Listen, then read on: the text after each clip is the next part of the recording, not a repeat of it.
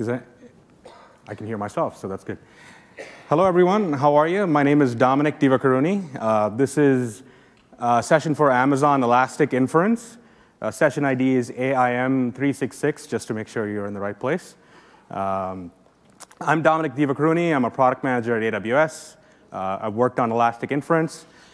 I'm joined here by my colleague Sudipta Sengupta and our customers from Autodesk, Peter and Liviu.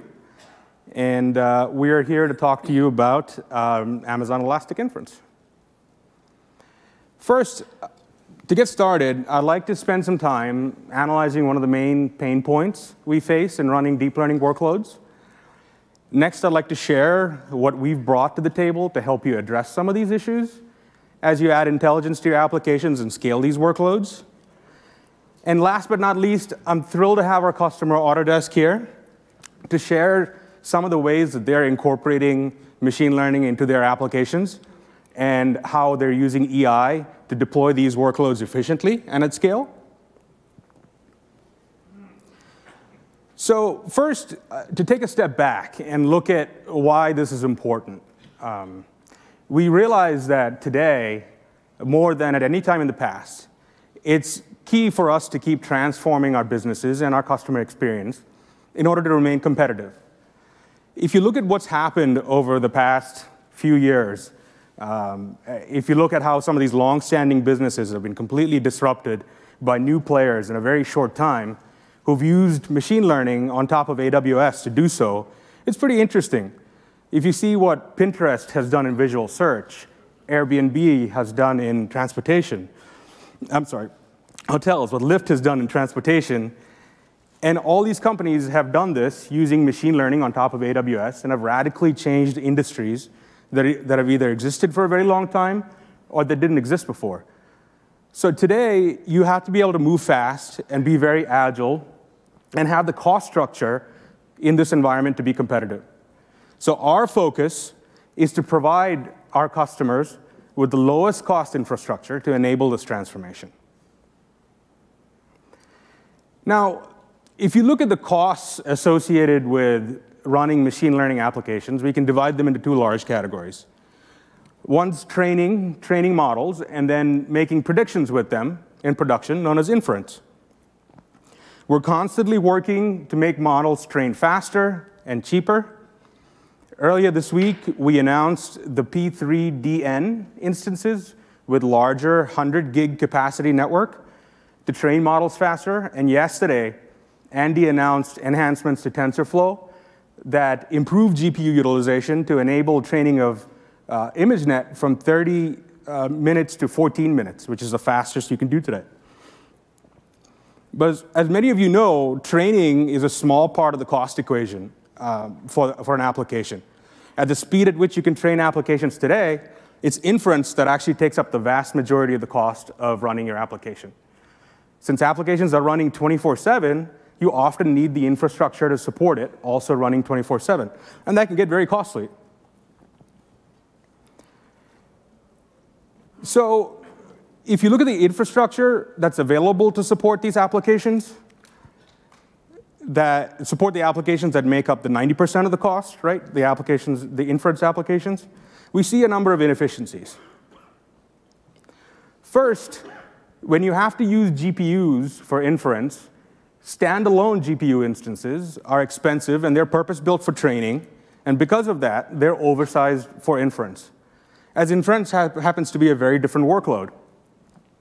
While training jobs can process hundreds of data samples batched together in parallel very efficiently, most inference workloads only act on a single data sample at a time. And so a large portion of the GPU goes underutilized for inference workloads, especially online inference workloads. Second, models need very different amounts of GPU, CPU, and memory. Depending on the type of application, you may need very little CPU, x86 CPU, and memory, may need higher amounts of GPU. For some language models, for instance, as we see, you need higher amounts of CPU and memory, very little GPU. So how do you mix and match if you size resources for the most demanding resource, you pick a GPU instance and size it for that, you often end up underutilizing the other resources. So we see these two areas of inefficiency that we want to help tackle for ourselves, we want to help tackle for our customers. And when you dive a little bit closer and look at the inference workloads and you see how much throughput they drive out of the GPU, you'll see that for smaller batch sizes, this is an example of an Inception v3 model running on a P3 2XL instance using a Volta GPU. You'll see that for batch size 1, you can drive about 100 images per second out of this GPU. And this isn't using TensorRT. This is just standard framework runtime running on an instance. But for larger batch sizes, you have, for a batch size of 64, for instance, you can generate up to upwards of 1,000 samples. So what that means is if you're applying a P3 2XL for inference, you're underutilizing about 90% of the GPU for smaller batch sizes. So as you deploy your application at scale, if you have 20 instances plus per AZ, and your application deployed across a couple regions, as you can see, the underutilization can be expensive. And so one of the approaches we see customers take to solve this problem is to run more concurrent sessions on a P3 2XL. And what we found is that it doesn't easily solve the problem, right? You'll have to do some very complicated and unique things in order to get better utilization out of the GPU. In fact, if you run more concurrent sessions, we've seen the throughput remain flat, and they all kind of time share the utilization of the GPU. And so if we, and then look from a different angle of which GPU do you choose? Do you choose a P2XL, which we launched a couple years ago, or a P3 2XL, which we launched at last reInvent?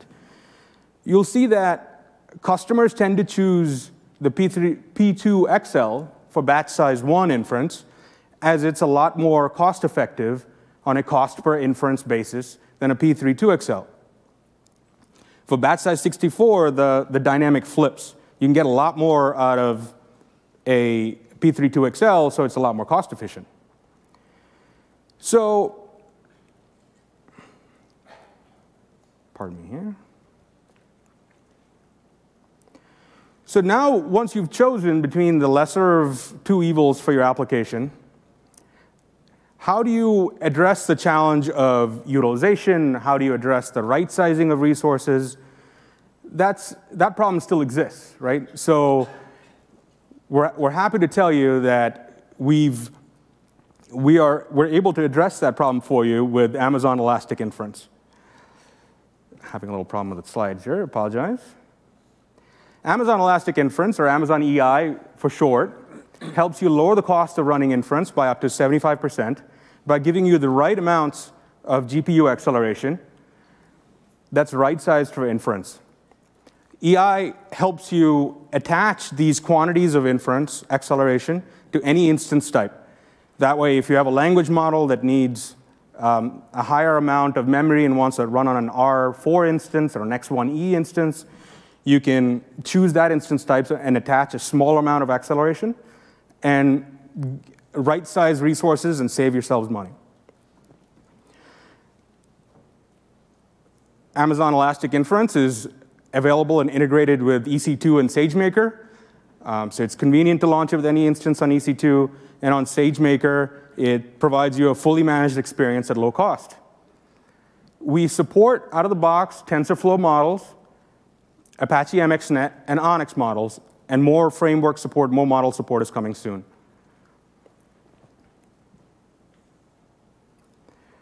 Now, EI accelerators are available in 3 sizes today, with different amounts of throughput and memory.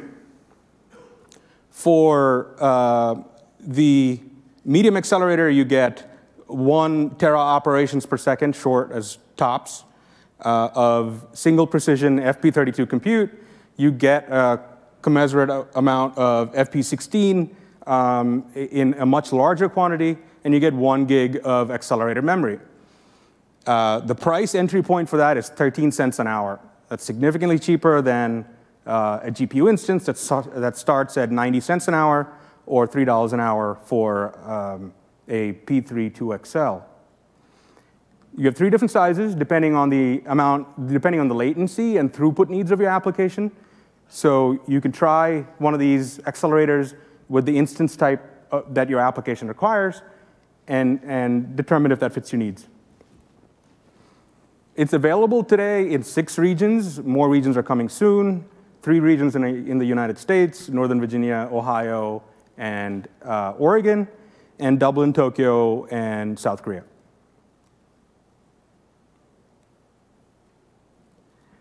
So the big question with all this is, with these smaller amounts of acceleration than a full GPU, what does it mean for performance?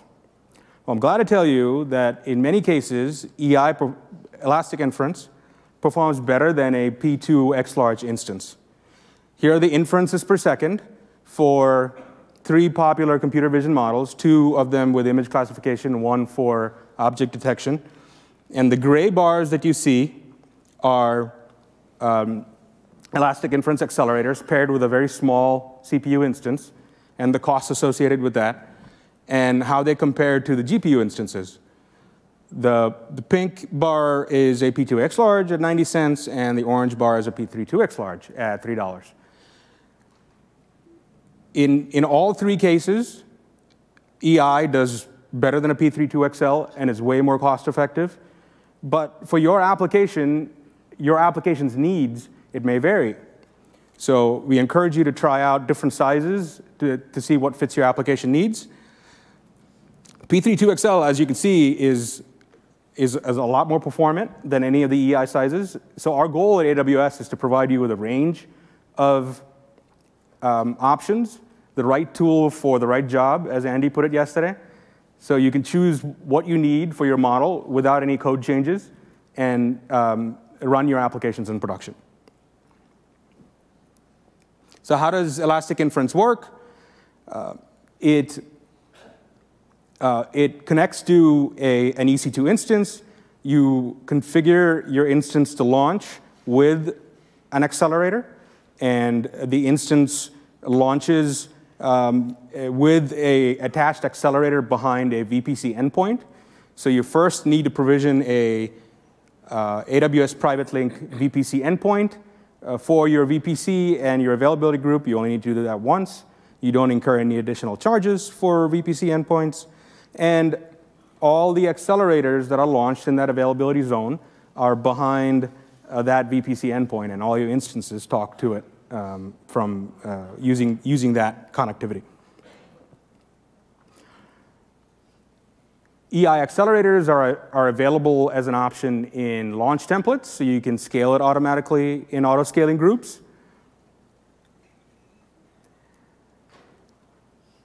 It's fairly easy to work with. EI accelerators, along with EC2 instances, act as a unit of scale, and auto-scaling groups automatically scale up and down the capacity that you need.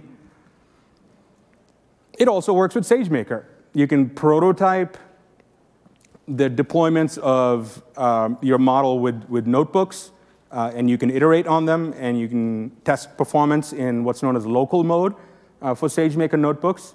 If you haven't checked out one of the SageMaker classes, I encourage you to do that. It takes away a lot of the heavy lifting of running and deploying models in production, prototyping, training, and running models in production. And then once you've prototyped your deployments in notebook mode, in local mode, you can deploy your models to endpoints with low-cost inference acceleration. And SageMaker manages it all for you. So let's talk about what models are supported and how we go about supporting them. We support TensorFlow, Apache MXNet, and ONNX models at launch. Model support for additional model types are coming soon. What we provide you to be able to run these models are Amazon EI-enabled TensorFlow serving and Amazon EI-enabled Apache MXNet for MXNet and ONNX. What we've done is we've taken one of these frameworks, or taken TensorFlow serving, for instance, and added in the capability to automatically detect accelerators when one's available. So because you don't have a locally attached GPU, you have a network-attached accelerator. We wanted to build in the capability, the mechanism, to automatically detect the presence of one of these things, securely allow you to connect to it through IAM policies, and distribute the computation of your model between the local instance and the remote accelerator. These packages are available within the AWS Deep Learning AMIs. They're also available on S3 for download, and they're provided to you automatically in SageMaker when you select an endpoint configured with Elastic Inference. Here's an example of loading and serving models using TensorFlow. Very simple. You download the TensorFlow serving binary. You provide the base path of your model. Everything works as it would with standard TensorFlow serving. The only difference is here you're obtaining our package that we provide to you either via the Deep Learning AMI or an S3 or automatically through SageMaker, and you load your model and make inference calls. No changes to your code whatsoever. With MXNet, the only configuration change is setting the context to mx.eia, just as you would mx.cpu or mx.gpu. You load the models the same way. You make inference calls the same way. Nothing else changes. For ONNX models, MXNet provides a very convenient import model API. Nothing changes with that either. You just simply set the context as mx.eia to load models and make inference calls. So how do you choose? The world with Elastic Inference is slightly different than a local GPU. You have a call over the network instead of calls via PCIe to the local GPU. So there are considerations and trade-offs you'll need to make. The size of your payload, your size of your tensor payload from your instance to the accelerator has a bearing on the amount of latency you will incur. So the benchmarks I showed before are for standard image workloads with 224 by 224 image sizes. Livio will go into the Autodesk's workload with a much larger set of images that are pumped into the model. So you need to try out sizes of accelerators with instances. Start small, determine if that meets the latency needs of your application. To right-size this environment, you have to calculate the overall latency budget. Let's say, for instance, your application needs to respond within 200 milliseconds. You have your authentication and other overhead on your application that takes about 100 milliseconds. And you essentially have a budget of about 100 milliseconds to work with for your inference call.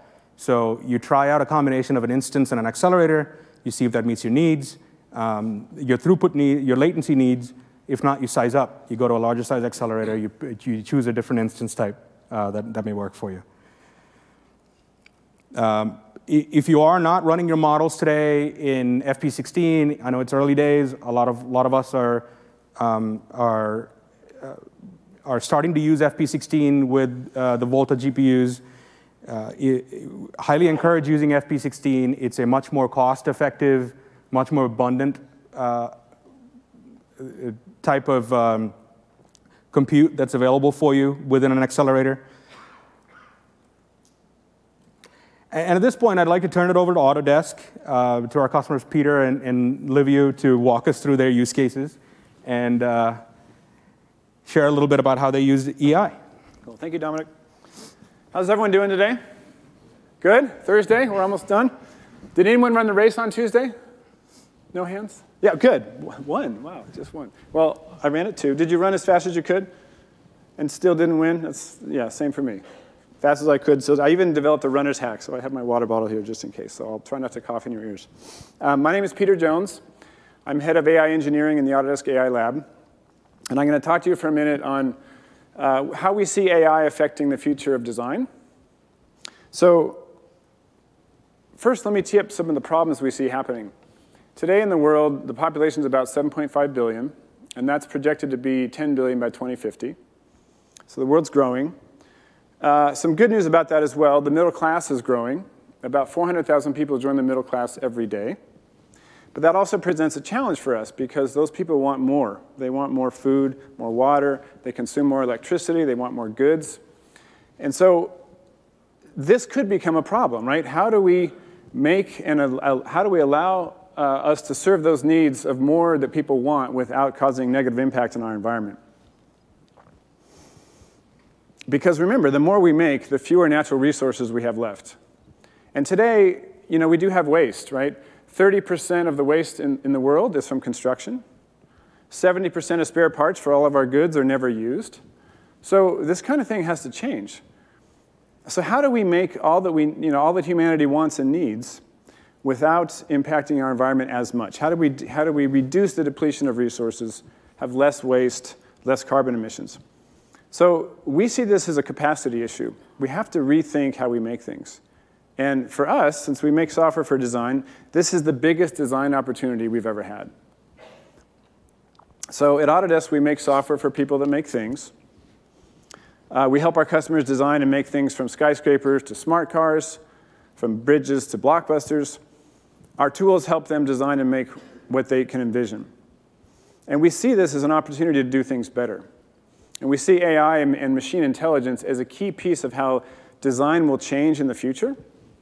So I'm going to walk you through just 2 examples of how we see that changing now. And then we'll kind of dive a little deeper into machine learning models, and I'll turn it over to Liviu, who will talk more about how we use elastic inference for some of our models. So first use case is construction. This is a family-owned construction business in the Netherlands, the Van Wijnens. And they specialize in affordable, sustainable construction. So their goal is to make cost-effective housing with 0 net energy footprint because of the solar panels.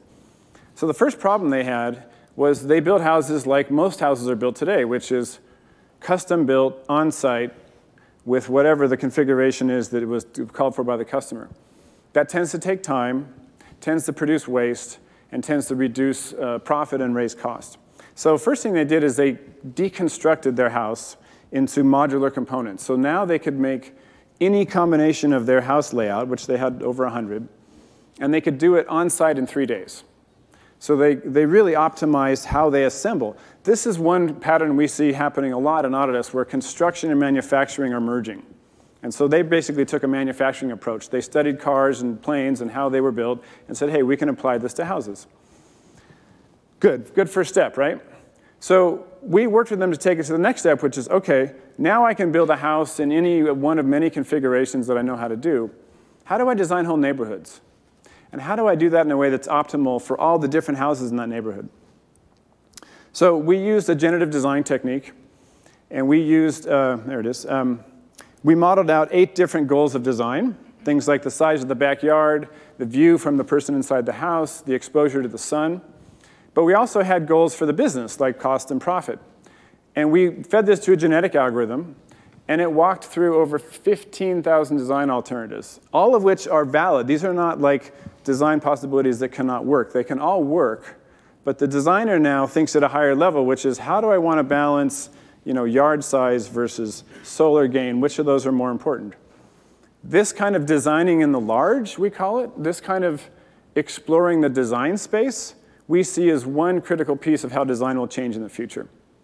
Because it allows you to sort of balance things like affordability versus livability and sustainability versus profitability. Here's a different case for manufacturing. So we worked with General Motors. What you see there on the left is their seatbelt bracket that they use today. That's 8 different components. And we, again, applied a genetic algorithm to that, and we also used additive manufacturing techniques, which are new these days. And we were able to come up with a single part instead of 8 that was 40% lighter and 20% stronger. And it still fits the same form factor of the original part, so it doesn't change anything in terms of the overall manufacturing process. This kind of idea of where you use machine intelligence to explore the design space and come up with an alternative that you may not have considered or thought of if you just used a human to attack the design problem is one of the pieces that we see as the future of design. Imagine if you asked a design team to explore 15,000 alternative designs. Well, number one, they wouldn't even do that many because it would take too long. And number two, how many people have heard about cognitive bias, right? There's 184 known documented biases in how we think. And that's very present in design because today design is all done by humans. We're not trying to replace humans by any means, but we think machine intelligence can help them really explore the entire vast options for design so then they can hone in on what makes the most sense for their goals. Okay, let's go a little deeper into machine learning. So in the Autodesk AI Lab, we're focused on finding novel and impactful machine learning techniques and algorithms to really push the envelope of how design will change in the future. One such kind of machine learning model that we like is multi-view convolutional neural networks. Does anyone use those, MVCNNs? Okay, so a couple. So in a nutshell, you have an object, you take a picture of it from different angles, and you rotate it around. So you end up with 80 different pictures of a single object, and that's what you see here. Those are 4 different samples of 4 different objects, 80 shots of that. And you feed that to a network, and it understands fairly clearly how to reason about that 3D piece of geometry. It understands it from multiple angles and rotations, and therefore it's a very stable network to really understand what that geometry is built of, and it can classify it and understand its form and function. And we do that so that then you can do things like you can really apply an algebra to manipulating geometric figures. So on the top there you have a vase, right, and you can sort of decide, okay, and first of all, it understands just from classification that that vase has a lip and a base and a center, and I can sort of subtract out a center that's too wide, and I can replace it with a center that's more narrow.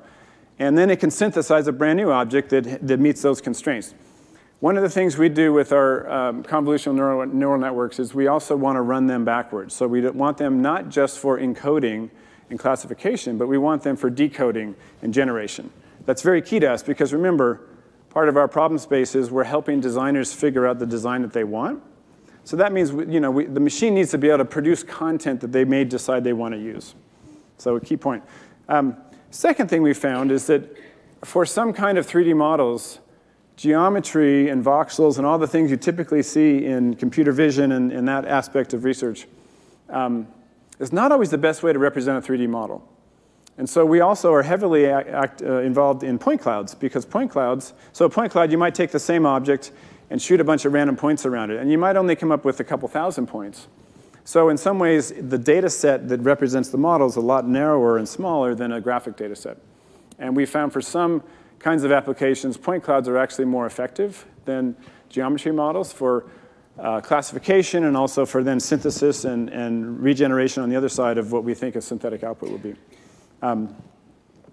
Now, if you think about the software that we make, right, you saw genetic algorithms, which I said is sort of designing in the large. It's looking at a lot of different design possibilities.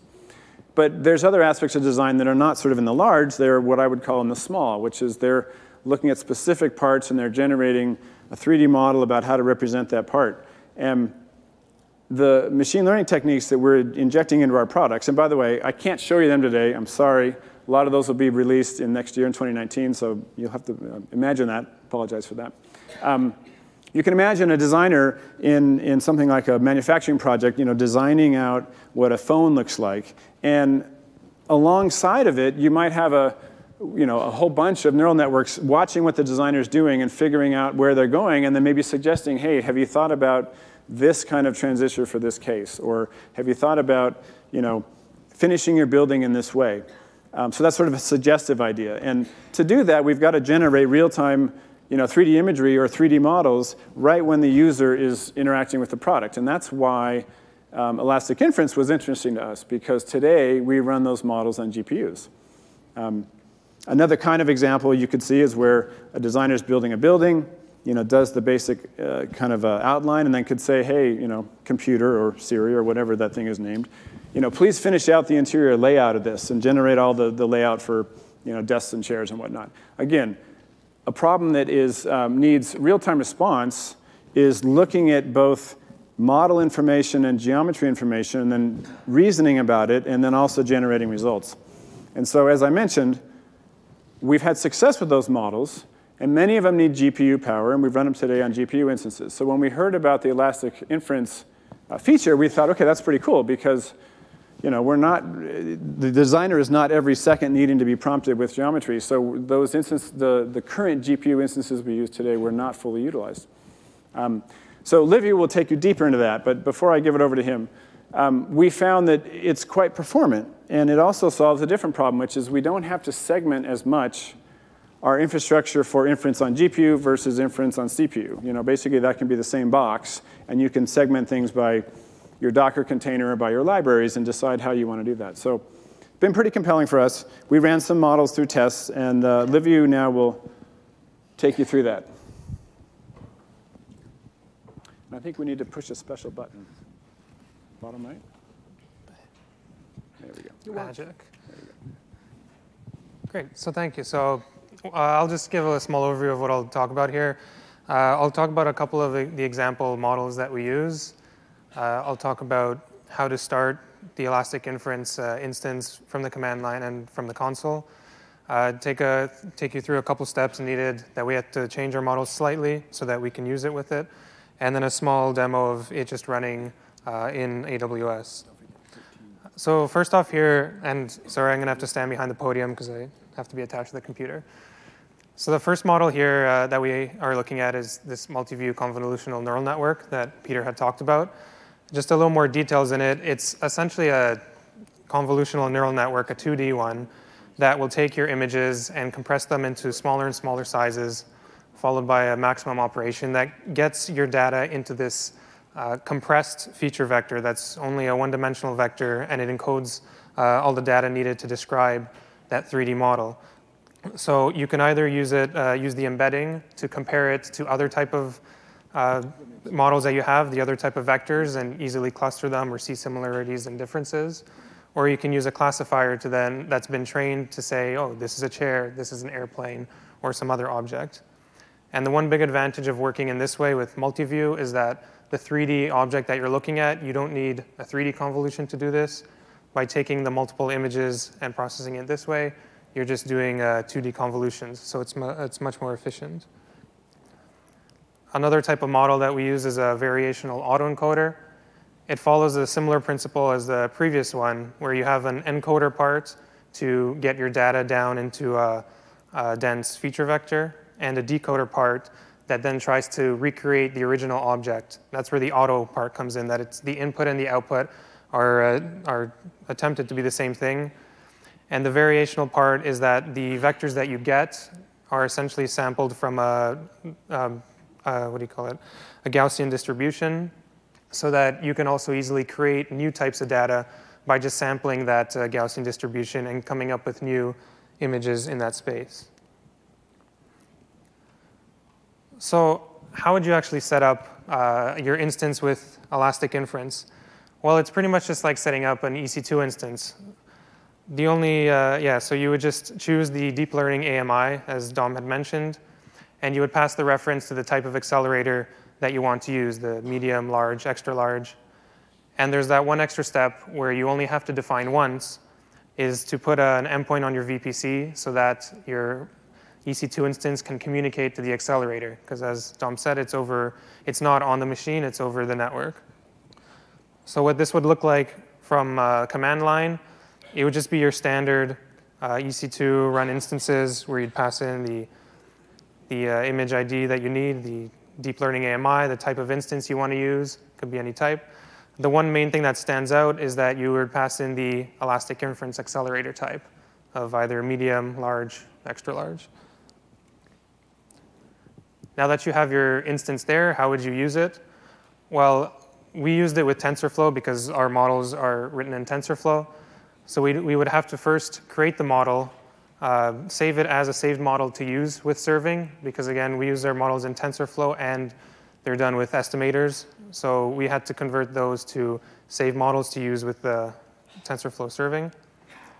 And then in another process, you would send the request to that server to predict with whatever test data you want to use. And Elastic Inferencing takes care of seeing which parts can be accelerated and sending the right operations to the accelerator, so you don't have to worry about that at all.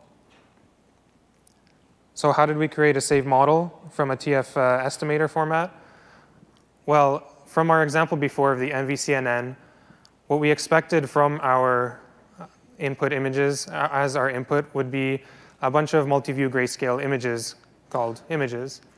And the dimensions of them were the batch size, which in this case would just be 1, as we're passing one piece of data at a time, the number of views, which could be 20, 80, the number of multi-views that you have, the width and height of the picture, like 128 by 128 or 256 by 256, and the number of color channels, which in this case would just be 1. So we loaded in our saved trained classifier, our saved estimator. We wanted to define what the program expects so that that can pass it into the model. So we wanted to define this image array of one batch size, 80 views, 128 by 128 size in grayscale. And that would be what the model takes in. We had this map of the name images to that tensor so that when we build a request and say this array, this multi-view image array that we have called images should map to this tensor, which will then go into the model. And you export the save model, just pass in the directory, and this long-looking function that essentially just does what I said, that when you pass in something to the images name, it would put it into the images tensor that will be passed into the model. There's some phones up, so I'll give you 2 seconds for this. 1, 2, 3. So now that we have that saved model, how would we predict with it? So we would, as I mentioned before, one process will serve the model that we have saved, and another process will send the request to it to get the results. So the process that serves the model, these were in DOM slides too, but essentially you just call the elastic inference version of TensorFlow serving, pass in whatever model name you want to call it, where the model is, and the port that it's listening on. On the other side, in the program that's then calling that, there's a lot of things here that might look a little more complicated, but it's all really just part of the standard example serving code, just adjusted to this. So the main point here is that we define the port we want to look at. A bunch of other things just to create the requests that we're going to send the data in through. Specify the name of it, the name that we used before. And we have a function here called getNextInput that just takes the next piece of data, the next multi-view image array. We load that in, and that gets put into the request in this way, that the input called images will take this input array with this given shape, and then it will know to turn that into the tensor that will be passed into the model. And finally, now that your request is built, you just call predict with it, and you get your result back. So at this point, I just want to show how this would be done in the console, how you would start Elastic Inference in the console, and just do a quick demo of this code that I had showed. So from the console, if instead of running it from the command line, you wanted to start the Elastic Inference from a console, in EC2, It's a console. You're making an EC2 instance. I'll give it back to him, but really, the provisioning sequence is quite similar. Let's go back a slide anyways. So to fill in the gaps, when you provision an instance through the console, right, you go to the EC2 console, you pick your AMI. All that's the same. There's a checkbox that you'll see soon that gives you the choice of the kind of EI estimator that you want. And that's pretty much it. So imagine that, if you will. To fill in more details on the console, how are we doing? Yeah. Thank you, Peter. The launch templates view in the EC2 console also lets you do that. There's a new box for Elastic Inference. Check that, select the accelerator type you want, and that forms your launch template, which you can load into your auto-scaling group. SageMaker, at the various steps in SageMaker where you point out the infrastructure you need, Elastic Inference is also there, available as an option. A few more bits of information. It's at launch, it's available in CloudFormation, so you can launch instances with accelerators in CloudFormation. And metrics And the health of an accelerator is available in CloudWatch, so you can get that information there. Yeah, just a shout out to CloudFormation. Thank you, Dominic, for having it live in CloudFormation on the release. How many of you are CloudFormation users? Yeah, right? How many times have you had to not always see your feature first time? So this is awesome that day one, when it's released, you can use it in CloudFormation. Thank you for that. Appreciate it. And do you think, will the console be any better? Happy to take some questions in the meantime while we get this sorted out. Does anyone have? Yes, sir. Peter, you mind? Oh, here. If you tell me what it is, I'll replay the question for you. Yeah, yeah. So basically, my question is how to map the inference instance back to the hardware. I found you have 3 instances, right? But are they sharing different hardware, the chips, or maybe they have multiple chips on the same instance? Or how to map that? So the question was, from the 3 that you have, kind of small, medium, large, how do you infer that and map that back, Dominic, to the hardware underneath it to get a better sense of what hardware is being used? Yes, so at launch, you can attach one EIA instance to every base instance. So if you take a CPU instance, for example, you can attach one EIA, as you will see in the console, and you go through the frameworks, TensorFlow and MXNet, as Dom explained. So the framework does the automatic discovery of the attached elastic inference accelerator, and it intelligently optimizes your model graph to do the inference across the local CPU instance and the remote accelerator. Okay. For your 3 different instances, do they share the same hardware or not? Yeah. It's more, as you saw on the slide with, speak louder. Yes. I have a mic in my hand. Use that. For each one of those sizes, the amount of throughput and capacity doubles. So a large has twice the amount of capacity as a medium. The extra large has twice the amount of capacity as a large. So you have more GPU-powered acceleration that's available for you with each of those sizes.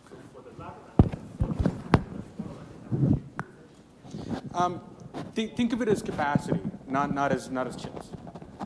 And again, it's going to vary. So the performance numbers that I showed on the screen are specific to those models, right? And you'll see performance vary quite a bit from model to model. So you really need to try it out. It's not, so your model's running on an amount of GPU-powered acceleration. It's not 1 chip or 4 chips. It really matters because if you have 4 chips on the same E bar, the model may not work. So the important point, can you hear me? Yeah, note here is what you see as the customer are the physical resources that are reserved for your accelerator. That includes tera operations per second, TOPS capacity at 2 different precisions, as was mentioned in the table, FP16, FP32, and also memory. And we reserve resources in the accelerator depending on the size of the accelerator that you have provisioned. So you don't need to worry about how many chips are there or how they are partitioned, whether they are sharing resources, etc., because we guarantee the resources that are specified in those 3 different sizes, depending on the size you choose. And we can speak further about the question you have, since the console's come up now. Why don't we go ahead and why don't we pause there and give poor Olivier a chance to finish, because he's rocking and ready with his demo. About 5 more minutes, and we'll have time for questions afterwards. Great. So thanks for a word from our sponsor there. That was helpful. Now back to the program. So to create the instance, you would launch a normal instance from the EC2 console, and you would choose the deep learning AMI, either Linux or Ubuntu, whichever one you wish. Again, you can choose any CPU instance that you want to work with. In this case, we could just keep it as the default. And the main thing that stands out here is there's now this elastic inference option that you would select to use elastic inference with your instance. So there are two things you'll see that pop up. One is you need an IAM role that is allowed to connect to that instance. There's also protections of whether you can talk to that or not. I have one created, so that's fine. And the other thing is it'll point out that you need that VPC endpoint for Elastic Inference. And so either you can create it, or if you use the subnet that already has that created, that issue now goes away. And from here, this is where you would choose the 3 different types of Elastic Inference accelerators that are available. And then you would go and launch. You want to point something out? By the way, quick clarification. How many of you have heard of the deep learning AMI? Okay, good number. They are, for those who haven't, they contain all the deep learning AMIs are available for Amazon Linux and Ubuntu in the AWS Marketplace. You can also find it in the quick start menu, as Liviu just showed. And they contain all the popular deep learning frameworks, the hardware acceleration drivers. So it's a pre-baked thing that's available for you that you can launch and run your models. Great. So how would this actually run? So I have another issue. There it goes. Well, this part would be the, imagine just a demo where I have a saved model. In one process, I would run the server, and in another process, I would just run the client, which would do some inference on it. We don't have to worry too much about that at this point now. Well, actually, I can't really show the results. Tell us what you found. There we go. Yeah. There we go. Now that we're back to this one. Ha. All right. Wow. No, this is fine. I don't need any more. Yeah. We're overlaid. So what sort of results do we get from this? From the MVCNN model, there's a picture in a picture. I don't know why that's there. What we see, what I shown here is the 3 different cases. 1, just running with the CPU. 2, running with the GPU. And 3, with Elastic Inference. Now, running with the CPU, we see that we only pay maybe 20 cents an hour. It's pretty cheap. But the inference time is quite high. Whereas with the GPU, the cost is quite high, 90 cents an hour. But the inference time is very low, about 50 milliseconds. Now, the EI instance here, using the same CPU as a CPU instance, and with an EIA medium, costs about 1/3 of the GPU, and it performs, it's about twice as slow. But as an overall saving, there is the saving in terms of both time and cost. Now, I haven't shown here using it with medium or large, but if you use it with those, because of the extra provisioned throughput and the extra power, that time will go down as the cost goes up. The other case we looked at, the variational autoencoder, a similar idea with CPU and GPU, that CPU is cheap and slow, GPU is more expensive and fast. And in this case, this model was quite big. The whole saved model was about 4.5 gigabytes. The whole trained model, the saved model was a little less than that. And so for our needs, we could only run it on an EIA X large. And that's why the cost point for the EI one is higher, because it's using a CPU plus EIA 1 X large. But what we see is that even though it's more expensive than just a smaller EIA, it's both cheaper than the GPU and faster than the GPU. So in this case, we were able to get a performance increase at a small fraction of the cost. And so I'm sorry for all the issues with the presentation, but thank you. So I'll throw it back to Dom now. Yeah, appreciate it. Thank you. So what was kind of shown there in the graphs towards the end is that depending on your budget, which is both in terms of latency as well as cost, you have AWS now provides a number of options. 3 different EI sizes and a number of GPU sizes as well that you can take advantage of depending on your latency and the price you want to pay. So you have choice, and you could do that without any code changes. So just to wrap up with a quick summary, EI accelerators are available for EC2 and SageMaker in a number of sizes. They help reduce costs of running inference by up to 75%. You can configure any instance type. You're not limited to any particular instance type for attaching an accelerator. So you can choose the right tool that works for you. It's also available in CloudFormation, so you can programmatically launch your instances and templatize those. You can deploy TensorFlow, MXNet, and ONNX models with no code changes. And you can find a lot of the information about how to use the product and some additional resources at our website. And there is also, it's also available on AWS Forums. And within the documentation, you can find a handy email address to reach us in case you have issues or you'd like some questions answered. So thank you very much for taking the time to attend today. I hope you had a great reInvent. Hope you enjoy the replay party later tonight. And please do complete your session survey in the mobile app. Thank you very much.